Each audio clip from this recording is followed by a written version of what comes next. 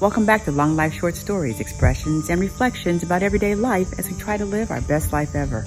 I'm outdoors today in nature and just enjoying the sunshine for a minute or two. But while I was out here, I thought about the freedom I have. The freedom, the right I have as a woman of color, to vote. Yes, to vote.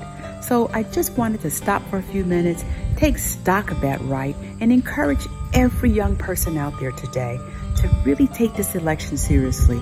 The choices that we make are the choices that we make. And voting is a choice. It's a right. And I don't want this election year to pass without me doing my job and advocating for everyone out there to get out and vote. So enjoy the sunshine. It's a beautiful fall day. And I want to leave you with this message. Please vote, vote, vote. Tell all your friends, all the young people around you, let's make this election count.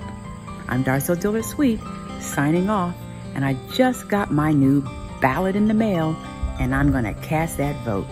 Have a good week. God bless you all, and November 3rd, let's make it count.